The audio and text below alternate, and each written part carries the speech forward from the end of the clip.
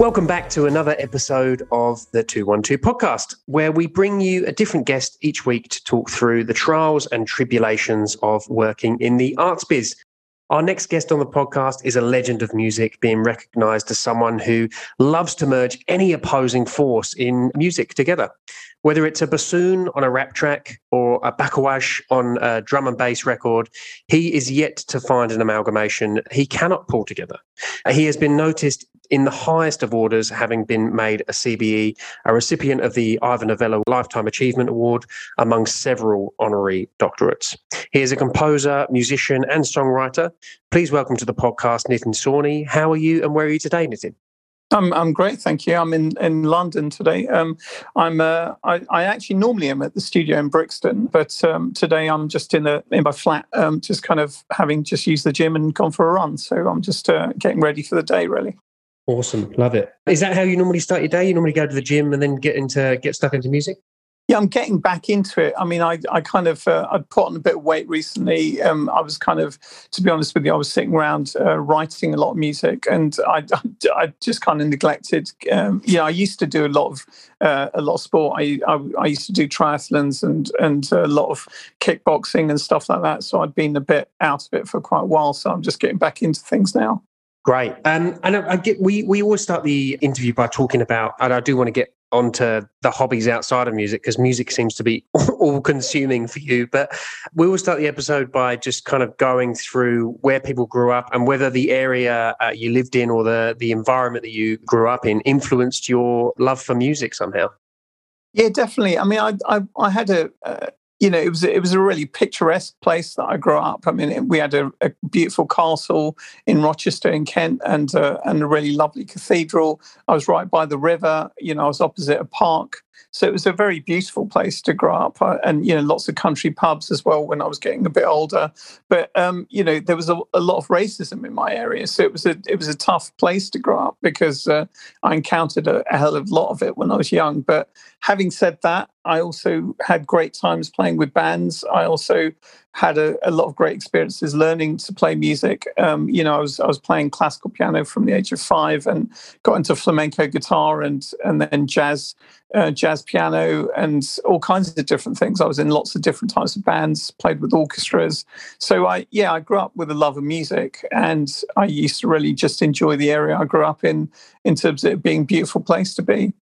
So were you the only child of your kind of ethnicity that you could kind of see growing up in the area that you lived in? Well, I had my 2 older brothers, but they were quite a bit older than me. I mean, one was 8 years older, one's 5 years older. But I was around them a bit, but basically they came from it was interesting because when I became a teenager, that's when the racism in my area became really pretty bad, and the National Front, which was a pretty full-on racist political party, they became very influential in my area. So it was a tough time. I mean, I saw quite a lot of violence, so I received quite a lot of violence, and I received quite a lot of abuse growing up. But in a way, I kind of think what doesn't kill you makes you stronger. So I kind of feel like a lot of the things that happened to me fed into the music I was making, and probably fed into a lot of attitudes I have about feeling, strongly against any kind of racism that's out there now. And I feel always as a musician that it's kind of an obligation to speak out about things like that. Yeah, it's interesting because I in a really different way, but I guess there's kind of cross-reference to it. My stepdad actually, his last name should have actually been a Polish name, and even you're kind of a similar age to my stepdad, and even him, he couldn't have the Polish name just for the reference that came with it. It just felt like anyone in that environment at that age, in that era, that wasn't a Smith or wasn't white just seemed to be targeted in some way. Yeah, I mean, that this is the thing. There's there's pretty. I mean, I know some of the history of Australia as well, and also of of many different countries in relation to race. But I do think that the UK was at the time in the 70s pretty dreadful. I think it's important to kind of, having said all of that, to look at the progress that has been made, but I do despair with the current government, because it feels like they've taken things back quite a lot, which is frustrating. I mean, I produced.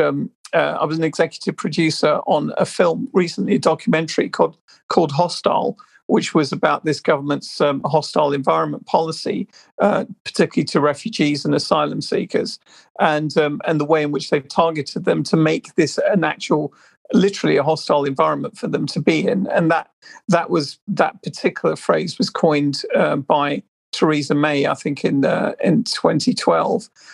So I think it's been a frustrating time for a lot of people, in relation to watching how racism has resurfaced. And but having said that, I think I do feel hopeful and optimistic about things moving forward. And I guess that's progress in some way, even if it's at 1 instead of 100. It's one step further, I guess. But obviously, we need to see more happening as well. But I wondered, we were talking about the music and the influences of you growing up. Did any of your immediate family play any music growing up? Yeah, I mean, my brother, one of my brothers was a guitarist, and in fact, it was, and then my mum and dad. I mean, so my mum and dad would play a lot of Indian classical music in the house, and also my dad was a huge fan of flamenco guitar and Cuban music, and a lot of music from all around the world. My brothers played a lot of jazz, and a lot of heavy rock in the house as well. So I grew up listening to a lot of Led Zeppelin as well, and Pink Floyd, who weirdly enough I have been playing with recently for their latest track, which is actually to raise money for Ukrainian refugees. So, it's a weird thing, because some of the things that I listened to when I was young, I mean, Jimmy Page has been to some of my gigs from Led Zeppelin, and I've got to meet a lot of my heroes. I mean, even listening to the Beatles, I was lucky enough to write with Paul McCartney. So a lot of the people that I kind of grew up listening to, I've met and even worked with, which is an incredibly weird thing, but wonderful as well. How does it feel for you, kind of growing up and listening to this music, and then you get to play with them? How's that? I mean, that must be a kind of nod to how great you are as well. I mean, I'm sure you're going to be really modest and tell me otherwise, but I mean, it must be kind of a nod to you as well. No, I just think it's definitive proof that we live in a simulation.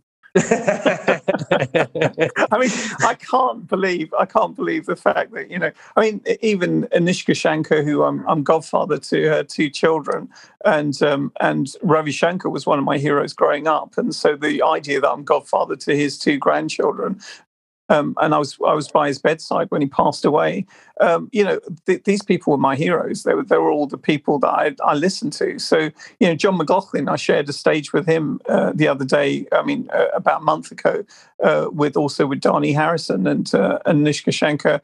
It's incredible, because all of this, when I was very young, I used to listen to a pirate radio station called Radio Caroline. They were based in the North Sea, and I used to listen to them, the music, and they'd have frequently people sending in their personal top 30s on a Sunday evening. And I'd always listen to those and think they were so interesting, because people would just play very eclectic music. And I remember a lot of those tracks, I just was in awe of the musicianship or of the compositions and so on. But I think it gave me a really eclectic, wide taste in music, because it was unpredictable what people were going to send in. So I always found it really fascinating. And years later, on Radio 2, on BBC Radio 2, I had my own series called Nitin Sawhney Spins the Globe. And so I tried to replicate some of that feeling of those personal top 30s. But, it was just great having, a childhood where I had an opportunity to listen to a lot of diverse music. And I do envy a lot of the kids these days who can access any music from anywhere at any time they like, through YouTube and the internet and whatever streaming services. And you kind of think, wow, plus the fact that they can, if you want to learn to play a specific type of bulería from flamenco, you can just go onto YouTube and find the best teachers, or you can find tutorials in just about anything you want. And that is an incredible thing, which I think is a revolution in terms of learning. And I think it seems like it's less, I don't know, there doesn't seem to be as much segregation in terms of, anyone can listen to absolutely anything. And it's kind of like, okay, because you have this broad range of things that you can listen to. It's not like you listening to, an Afrobeats record is gonna somehow signal you as different from anyone else. Everyone can listen to absolutely anything that they want. Yeah, I agree with you. But I mean, the trouble is quite often the limitations that we have, or the barriers we come across, quite often the barriers in our own minds, or the glass ceilings that are placed upon us by the socio-political environment that we're in. So it's kind of, we have all those opportunities, but we also have to have the confidence and the encouragement to be able to take advantage of them. And I think a lot of that is about how we challenge endemic racism and endemic kind of, I guess, limited thinking in terms of looking at the world as a playground for musical exploration. And I think that's something that really needs to be encouraged much more in education and the way we think. I could not agree more. And I think that's one thing that, we'll get into some of these questions as well later, that I think that really it's just that open-mindedness. I think the UK, being from the UK as well, I find it very kind of narrow-minded sometimes in the thought process.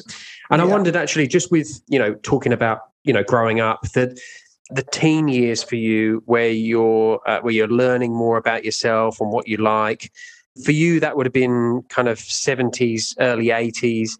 Did you listen to any mainstream music in the UK then, or were you interested in just a whole variety of things?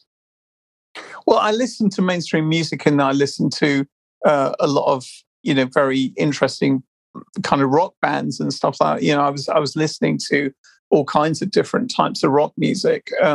Probably not so much pop music. I found it a bit boring, but I kind of, at the same time, I did admire some of the programming and some of the kind of production on pop tracks of the 80s. I mean, there was some, with the new romantic movement, with with a lot of that kind of 80s sound. It had its own definitive kind of identity. But then, for me, I was always listening for musicianship. So it was jazz and rock that I was listening to principally. But then I got more into kind of different types of music and soul and R&B as time progressed. And obviously, listening to Marvin Gaye and people like that a lot was a huge influence on me, as well as people like Joni Mitchell and good songwriters. I mean, people who could really craft a song that had depth and meaning as well. I mean, both Marvin Gaye and Joni Mitchell were people who could really express ideas through their lyrics as well as the music, and that was the case with also bands like The Doors, with Jim Morrison and so on. But I think essentially, I avoided. I tended to elude anything. I wasn't that interested in anything that was too popular, because I kind of quite often found it a bit too cheesy for my taste. And that makes total sense. I mean, one of the genres, or the genres that kind of stood out, I mean, there was a lot of austerity during that time, and the music was made out of kind of anger at the time in the UK specifically, punk being one of them. Yeah. How was that punk scene growing up for you during that time? Yeah, I mean, I loved it. I actually played in a band called The Prisoners for a little bit, which was actually then later on signed. I think it got a record deal with Stiff Records, but they were fantastic. And the James Taylor Quartet came out of that band. But there were a lot of interesting bands. I mean, I loved The Clash. I was a big fan of The Clash because of Rock Against Racism at the time. I mean, there was some bands like Steel Pulse and Tom Robinson and The Clash and so on. And I did also love Blondie, who came out of the punk movement, but also merged into the 80s kind of electronica scene and kind of, that kind of 80s production. But I was a big fan of Blondie because I really liked the production on their work. And I thought that's actually really good pop song writing. So, yeah, I mean, I think the punk scene was amazing. There were bands like Crass and the Buzzcocks that I'd listened to as well. Again, challenging lyrics. I really admired the fact that Johnny Rotten at the time, John Lydon, actually used to make really good, strong comments against racism. And also, I really liked some of the lyrics of the Sex Pistols. So, yeah, I mean, there were a lot of bands that I was listening to at the time that came out of the punk scene, but it wasn't the thing that kind of moved me as much as some of the other stuff I was listening to. And what were you shopping for at the kind of the HMVs or the Virgin Records? Do you remember your first record that you purchased? Well, the first record I purchased was when I was 8 years old, which was A Kind of Blue by Miles Davis, because I'd heard it on my dad had played it on his. It was either on the radio or on a cassette player or something, and I was just blown away by it in the car when I was on. I think I was on the way back from my uncle's house in London, and it was raining and it was a nighttime kind of scene. I remember quite vividly where the traffic lights were kind of reflected on the road surface, and I thought looked amazing. And listening to that music from Miles Davis just felt like the most congruent and appropriate music I'd ever heard. It felt very cinematic as well. So I remember thinking. And I loved, even at that age, listening to great cinema composers. I kind of was, immediately smitten with Miles Davis's playing and those tracks, and I bought that record. But later on, when I was a teenager, I was much more into bands like Led Zeppelin. So I bought a lot of Led Zeppelin albums. I bought a lot of rock albums. AC/DC, Whole Lotta Rosie. If You Want Blood, You Got It, which had a whole lot of Rosie on it. But there were also a lot of, like I said, kind of Blue from Joni Mitchell, Marvin Gaye's albums, Herbie Hancock, Chick Corea, a lot of different things, Beatles albums, so George Harrison, All Things Must Pass, a lot of different types of albums, really, as well as music from around the world. I mean, my dad had a lot of that. So I'd listen to great Cuban artists and great flamenco guitarists as well. Did that new knowledge that you were kind of like absorbing? I mean, you've got so many instruments and interests that you've got today, and I wondered, what was the first instrument that you learned, and then was any of these records that you were purchasing and looking for? Did that then trigger something in you to say, "Oh my God, what is that? What is that noise? I want to kind of learn this instrument as well." Oh, definitely. I mean, this was the thing. I mean, there were. I started off playing as a classical pianist. I started from the age of about 5 and went through all the grades and loved it. But at the same time, I liked improvising. I mean, even with Bach 2-part inventions, I used to play around with them and try different things. And then I was very excited to learn how to play the blues, and I'd watch Oscar Peterson would have these late night programs, which I used to love watching as a teenager. So I was kind of, very into musicianship of all kinds.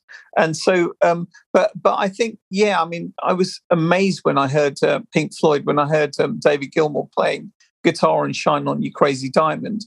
I thought, wow, that's an amazing guitar solo, because it wasn't just about the technical aspect of it. Because by then I was listening to people like Django Reinhardt and a lot of very, very technically clever guitarists. But when I heard David Gilmour play, I thought that sounds like somebody who's very in touch with their spirit.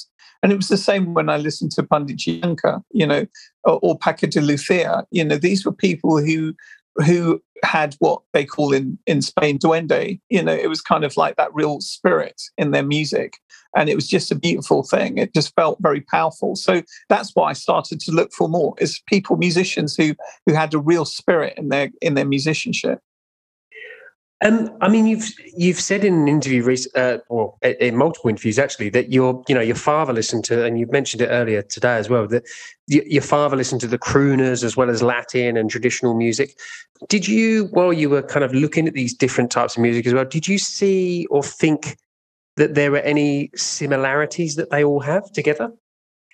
Well, I think my dad had a very good ear for mum as well. I mean, they were both very creative people. I mean, I was amazed to see that one time my mum had made this kind of small wicker kind of basket type thing with which was kind of like a tray. My mum just made it, and my dad painted this beautiful painting on it, which was stunning. It looked like a Da Vinci or something. It was an incredible painting, and I just thought, wow, that's unbelievable. But it had that Indian style to the painting as well, and I didn't know that he could do things like that. He was one of these people who was a great poet. He could, and his dad was a poet as well. And my mum was the same. She came from a line of poets, but she also they were into maths and science and all kinds of things. They were they really had a lot of interest. And I think I found that really inspiring. But at the same time, they loved the arts. And I think my dad had a great ear for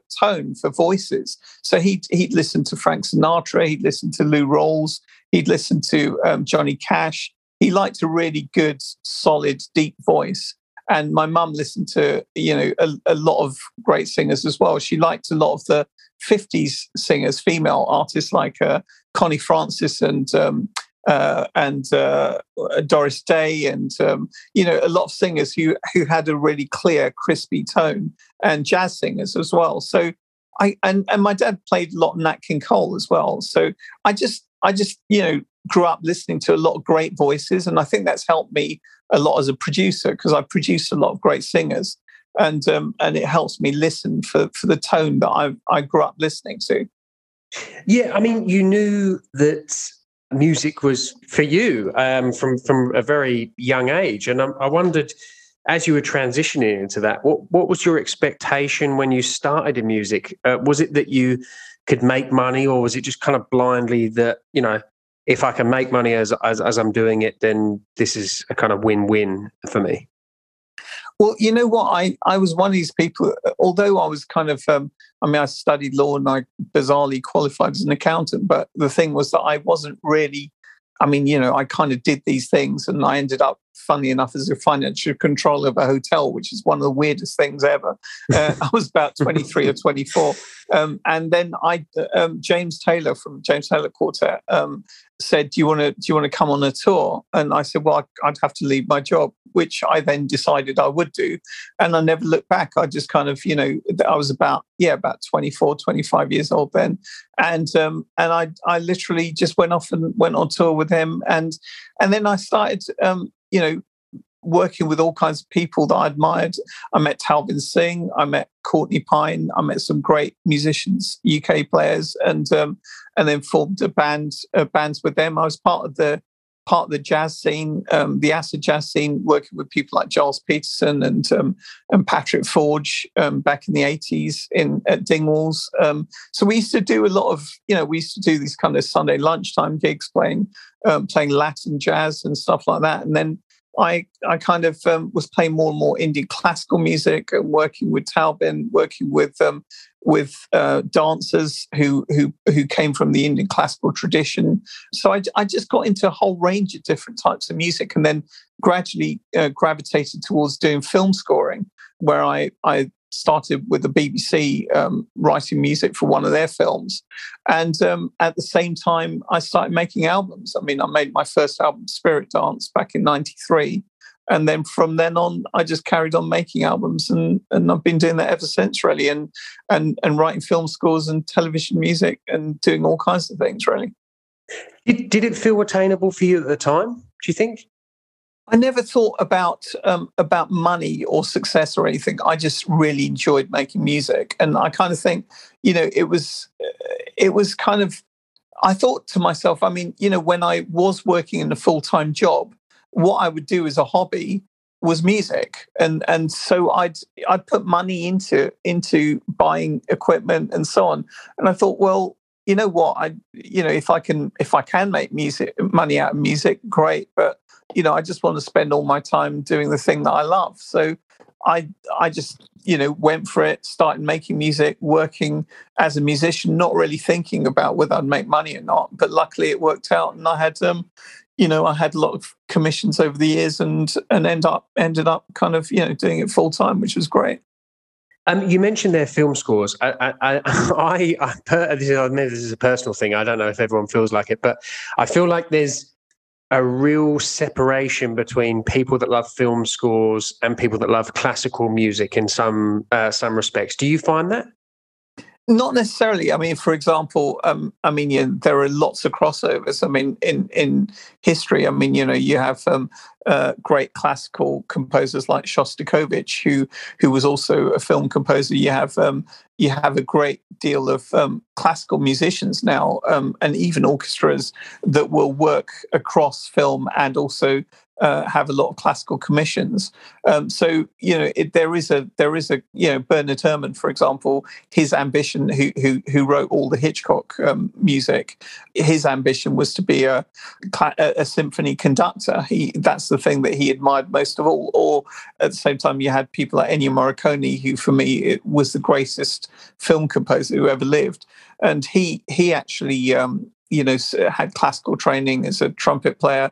So I kind of think there are lots of crossovers with film scoring and writing for orchestras and classical training and classical interests. I mean, it helped me definitely having a background when I was young playing Chopin, Mozart, Bach, all of those things. I grew up playing a lot of that music, and so that helps me to score for film a great deal. So I think that there is a lot of crossover, and sometimes classical music ends up in film scores anyway. I mean, I remember, for example, in The Aviator, they used Toccata and Fugue by Bach, in a particular dogfight scene, or not dogfight scene, a particular scene in the air.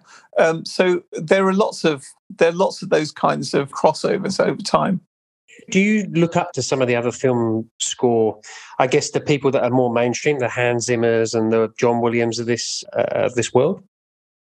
I mean, I look at all film composers with interest. I mean, it's something I've done a long time, and I, for example, with Hans Zimmer, I particularly love this operatic piece he wrote for Hannibal, which is called Vide Cor Meum, I think it is. I can't remember the exact name of it, but it's a beautiful piece of music, which I think is stunning as an operatic piece.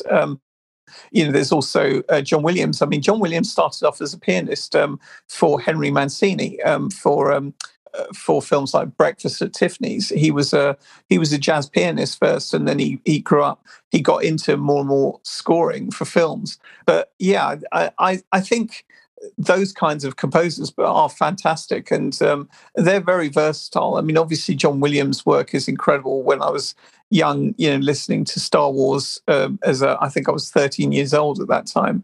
I was blown away by both the film and the music. And I remember getting buying the record shortly after that, just to listen to, because I was a huge fan already when I was a teenager of film scores. Going back to the kind of UK music scene, we've spoken about this earlier as well. It can be quite rigid. UK, US based musicians are the kind of main focus, I guess, specifically with kind of mainstream music. And I think that's kind of could be said to be for a long period of time, really. We interviewed Deli Sosimi recently, who started with Fela Kuti. And Fela's music is renowned for these kind of long songs, as you'll know. Why do you think songs that last 10 minutes plus aren't the ones that make it mainstream in the UK specifically? Well, there's all kinds of radio. This is the thing. When I was younger, like I said, listening to pirate radio stations, I'd quite often listen to long play records and listen to longer tracks. I mean, it was quite interesting.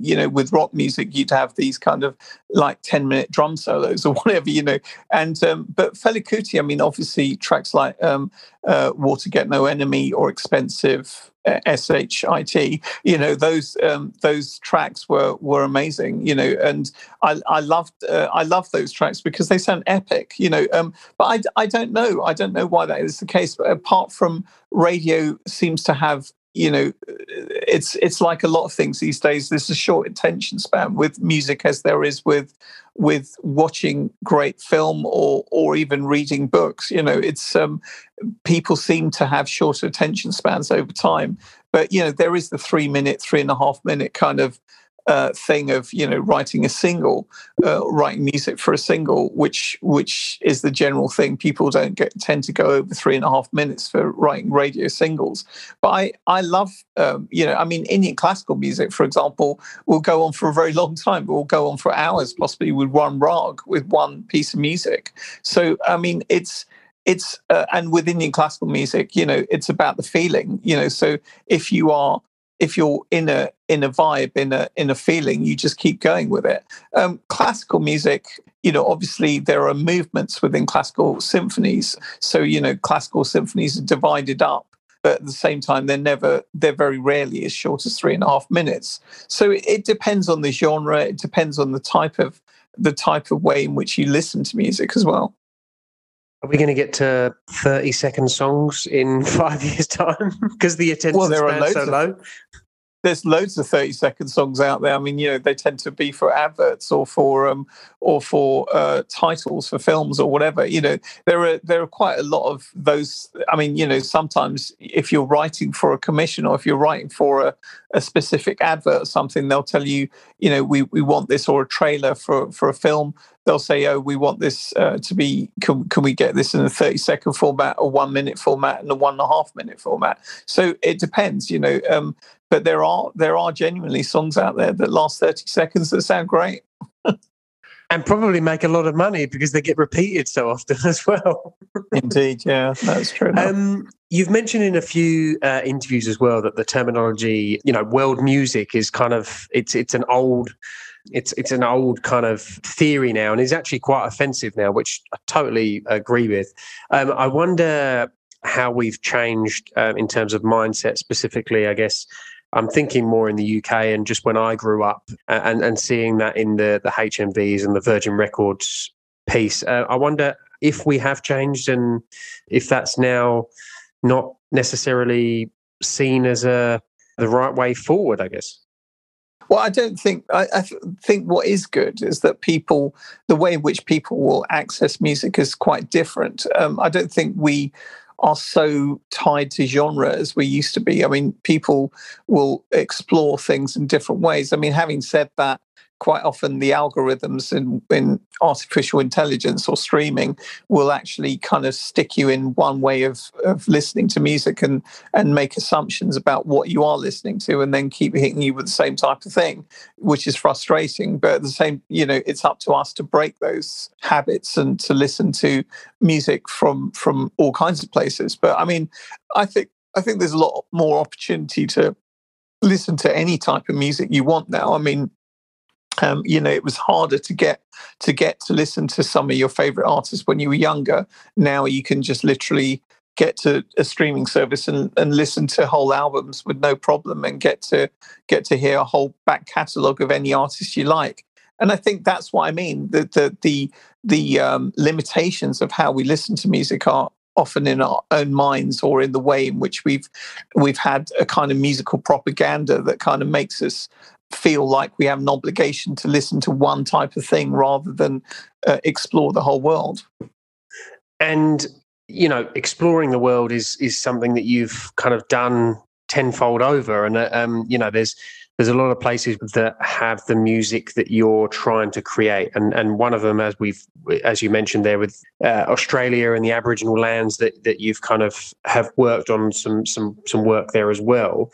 How important is it to be in because not everyone does it. How important is it to be in the location and it be a feeling for you to be there and to play something in that area? Well, I mean, I love doing that where the opportunity arises, and I love it when you can do that. For example, with a film, I mean, working with someone like Andy Serkis, who's an incredible director as well as a brilliant actor. I mean, everyone knows his work now. He's most recently Alfred in the latest Batman movie, but he famously, did all the Lord of the Rings movies as Gollum and so on. An incredible director who actually really likes the idea of making sure that everyone is on the same page from the beginning. So, I remember going to Durban with him to kind of really experience firsthand the filming when he was making Mowgli, which was a fantastic production. And I think I really like directors who do that, who invite the artist to, the composer to come and spend some time on the set or to go and hang out with them. But I mean, obviously, when I was making the album Prophecy, I was very fortunate to spend some time in Arnhem Land and to hang out for a while with the Yolnu clan and to spend time with them, which was amazing and really, really informative in so many ways, because you can't really experience the music that they make unless you're with them, and it's very different to how you will experience it from a record or anywhere else, or on, if you hear something from one part of the world, you'll hear the finished product of something, but you won't really be involved in watching or listening to the process of how that music is arrived at. And so when you go to various locations, you have an opportunity to look at the processes and the environment that has shaped the music that you love. And that's an incredible privilege. And what is I know it's really difficult, but what are some of your favourite venues or areas that you have worked in and or that have the most profound effect on you? And is there any still on the list that you'd love to go to? Well, I've been very privileged in that I've played at my two favourite venues in the world. One is the Royal Albert Hall and one is Sydney Opera House, opposite ends of the world. And I love the fact that it's almost like they bookend the world for me. And, I've been very lucky to play some beautiful and incredible places like the Hollywood Bowl and also to just have travelled around and played some beautiful places like there's a gorgeous amphitheatre on top of that mountain in Sicily, which the name of which I can't remember off the top of my head. But yeah, it's been incredible. I've kind of travelled all around playing some really beautiful venues. So I think it does inspire you when you play a beautiful venue or when you play a venue that's kind of got a really incredible history to it as well. I love that. But also, great locations.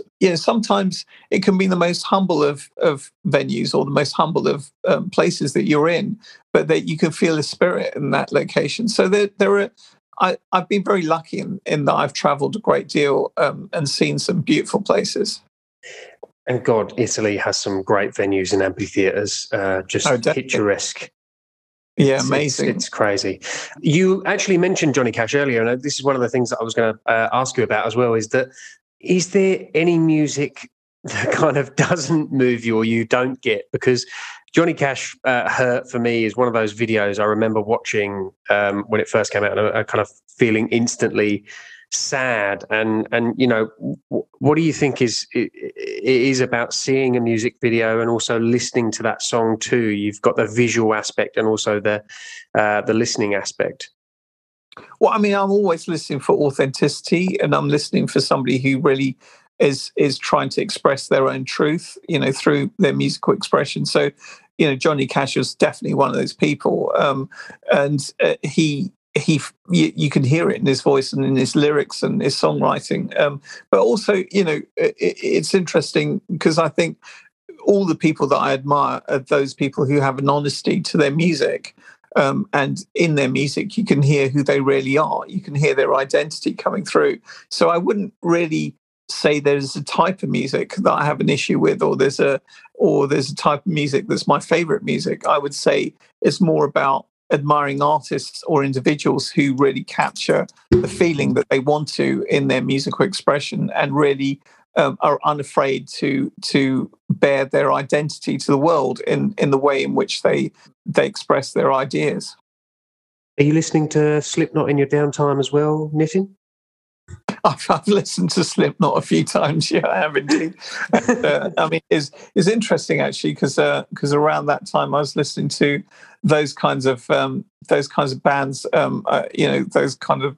I mean, it was interesting. What was it? Limp Bizkit, I think, at that time as well. Yep. It was kind of like back in the.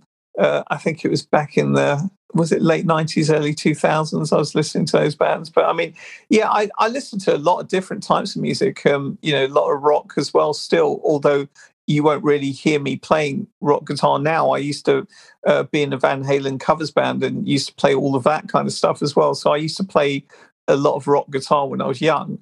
But nowadays I very rarely play much electric guitar. And if I do, it tends to be quite straightforward chords and a bit of lead here and there, but it's not it's more about the compositions that I'm interested in. I remember actually going to Bloodstock, which is in Derby, and it was Lamb of God, Slayer, and a few others. And they were the most polite people that you could ever come across as well, which is the kind of exactly the opposite of what you would expect. But P's and Q's and everything was on point there. The knowledge and vast spectrum of genres that you actually enjoy is kind of quite huge. But I mean, do you go through phases like any of us where you listen to just one genre, or is it whatever you want at the time? It's what catches my mood at that time of day. I mean, it's interesting with Indian classical music that a rag is actually about is about the mood. I mean, literally, rag means color, and it's about the mood of that time of day or that season. And so, I kind of feel that in the way I listen to music. I listen to music in the same way that rags are played. So I will kind of think, okay, today I'm waking up, I want to get a bit more energy into my system. So I'll listen to, a rock track, a fast rock track, or I might listen to a fast classical piece. I might listen to, something from Shostakovich that's really, like some of his music for cello and piano is really exhilarating. Or I might listen to, something if I'm in a peaceful, calm space or meditative space. I might listen to something that is a very, very beautiful, slow piece of music. So it depends what it is, and it depends what kind of mood I'm in at the time. And I imagine it's hard to kind of keep up with. I mean, it's hard enough for anyone if they have a specific genre that they love, but I imagine it's hard to keep up with every type of music. It's almost like you need to stop music now so we can just listen to what's been already and catch up. Because I imagine it's even harder for you. I mean, it is, but I don't really try to. I mean, to be honest with you, I don't have my radio show anymore. So, at the time I was probably listening to a lot more music. But I mean, these days it's kind of music. I'll listen to music for recreational purposes rather than, to research as much as I used to. But, having said that, I do like listening to, say, Mary Ann Hobbs on Six Music, or there's a lot, Keris Matthews, who's fantastic. There are a lot of people who I really admire the fact that they do play a lot of eclectic music and they have a lot of knowledge about that music. And those are the people, Tom Robinson, who kind of, I think they're great DJs because of the fact that they are unafraid to play any type of music. You mentioned in a few interviews that kind of music is like therapy, which I think a lot of us that really love music actually, probably would really sing true to them. And in an environment now where we, I would hope that we're more open to being vulnerable with therapy and it not being a taboo subject. Do you think music influences your mood, and could we actually use it for therapy as well? Yeah, I mean, music is used for therapy. There are music therapists who actually will literally, play certain types of music to enhance your mood. I mean, in fact, there's a beautiful place called Varna in India that I sometimes go to, which is a stunning place. It's a yoga retreat, and it's a spa as well. It's all kinds of things, but it's at the foothills of the Himalayas, and it's in a place called Dehradun, and they have they'll have these bansuri players, which is a wooden bamboo flute, which will be played in the Indian classical tradition, and they will literally just be just dotted around this place as you're walking around, just playing beautiful rags. And I find it fantastic to be there because you're always kind of surrounded by stunning live music, but it's being played in a really meditative, contemplative way. And it also is coming from the very, very beautiful, vast tradition of Indian classical music, of Hindustani music, particularly. So it's it's amazing to go to places like that, and you do feel. I mean, they literally use it as therapy. So you'll walk into a room and you'll have a bansuri player there who will literally just play rags as you're just sitting there, with your eyes closed. So that, I love that kind of thing. I think it's amazing when you can actually experience some form of therapy, which is kind of allowing yourself to let go of all your problems, and you're using music in that way. I think that's really what music should be in so many ways, but I don't think it's always about escapism. Sometimes it's also about facing visceral realities, and that's the beauty of music. It allows you to go to the extremes of how you perceive everything. And people do use it as that kind of escapism as well, taking you, close your eyes, headphones on, take you to another place. I was actually, Susan Cain mentioned in a podcast recently with Tim Ferriss, I don't know if you've heard it, but she was talking about Idan Rekiel. I'm probably butchering the name, but her love for music from different cultures, and she was talking about the Sufi culture and about how music and some songs can almost make you, it's almost like a religious awakening. It can make you go somewhere else. Are there any songs or any genres or music from a certain country that grabs you more than others, that can kind of take you on a visceral level? No, not really. I mean, because I find a lot of music. I mean, you mentioned Idan. Idan's been to my house, and we know each other well. He's a great musician, but also, I've kind of worked with, I mean, obviously I've worked with Rahat Fateh Ali Khan from the Sufi tradition, who's the nephew of the late great Nusrat Fateh Ali Khan. So the Sufi tradition is one that I also love. So you just mentioned two things there, but I mean, I'm always exploring, music from Japan, DJ Crush. I love, but again, it depends on the kind of mood. I mean, there are so many. I mean, I guess I really do love Malian music a lot. I mean, Toumani Diabate, Oumou Singare, Baseko Koyati. There's some fantastic musicians who've come out of Mali, and I just really, love that music as well. But Cuban music, cachaito, there's so much. I mean, I could go on for hours about music I love from virtually every country on the planet. So yeah, I'm always listening for interesting music, regardless of where it comes from. And am I right in thinking that Mali had a bit of a punk and rock scene there as well? Well, the thing is that what happened was that there was a kind of situation where music was banned effectively for quite a while. So 50 artists actually, complained. Well, they protested about this, and I think there is a kind of, there are these amazing, singers and bands that have come out of that scene who have a quite a powerful sound. I mean, I think that is the case. Yeah, definitely. But I couldn't name you a lot of that music off the top of my head, but I have, I've heard a lot of music from Mali that has a real kind of edge to it as a result. It would be remiss of me if I didn't talk about it, but your Desert Island Discs, if anyone listening hasn't heard it, you should immediately stop what you're doing and go and listen to it. But it's Desert Island Discs has this way of kind of really amazing way of kind of connecting people, in music throughout the years. And it's really a beautiful way to kind of listen to what people are enjoying at the time, but also what has influenced them throughout the years. Do you see a lot of people that actually might come up to you now that know you from Desert Island Discs rather than the actual music that you create?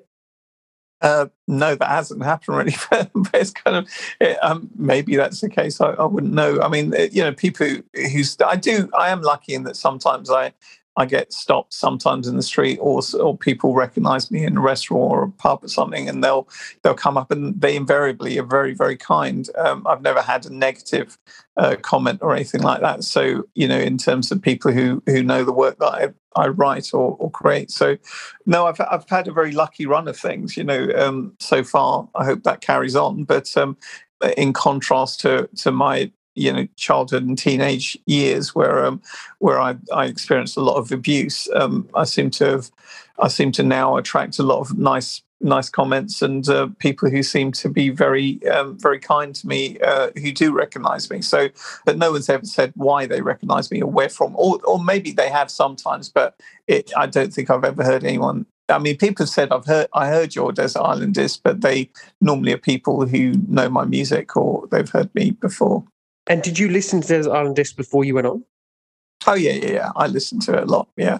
I find it really interesting. It's great to actually hear that kind of musical breakdown, and it's interesting to see what people choose to take with them or to read. It's all of that is quite fascinating. You get really good insights, and I think it's. I mean, I really like Lauren Laverne as well. I think she's great, and she's a really good interviewer. So I like Desert Island Discs a lot. I think it's good. Yeah, I think she's great.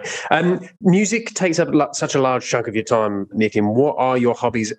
Your other hobbies that you have. I mean, you wouldn't have a great deal of time outside of it, but you mentioned, the gym and running. But what are your hobbies outside of music? I mean, I used to do a lot of kickboxing. I'm gradually trying to get back into that, but I'm not as young as I used to be, so I'm trying to do it slowly.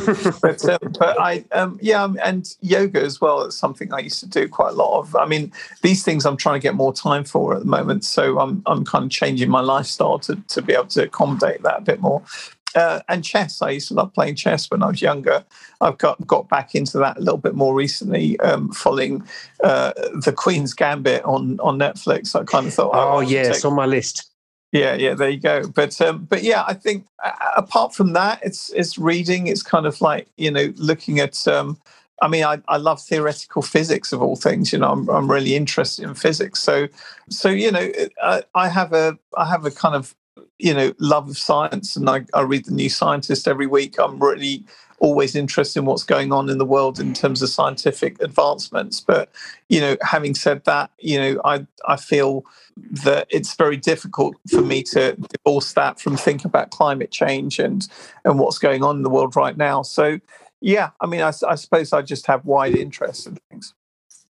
So we're coming to the end of the episode now, and one of the things I did want to talk to you about is an article that I read recently, which is any pandemic or world tragedy that afterwards it seems like there's an increase in venues and theatres as people have kind of like somehow been deprived of human affection. And I wonder, do you think that's where we're going after this? Do you think that people kind of want to get loud and sweaty with each other? I'm not sure. I do feel that the way in which we are interacting has changed, and I can't put my finger on it yet. But I think there is. I mean, when we were on the tour bus, I know that we were all very happy to be on this tour bus with each other and going to different places as a band. I really felt a really good energy when I was touring with the band. Although, like I said, it ended up with quite a lot of them getting COVID, sadly. But I think it's fantastic that people, there is there is more of a respect for human life and the value of humanity and the value of human life. And I think that is a change that I see in people. People are kinder, when you meet them. I think there is more a sense of people valuing each other's company. And I think that will continue on for a while. Nitin, Sawhney, it's been an absolute pleasure to speak to you today. I really appreciate you taking the time, and good luck with the upcoming ventures that you have going on and continuing the tour. Thank you so much. That's really kind of you. This podcast was edited by Podlike. We provide expert audio and video production for podcasters and content creators. Find out more at podlike.online.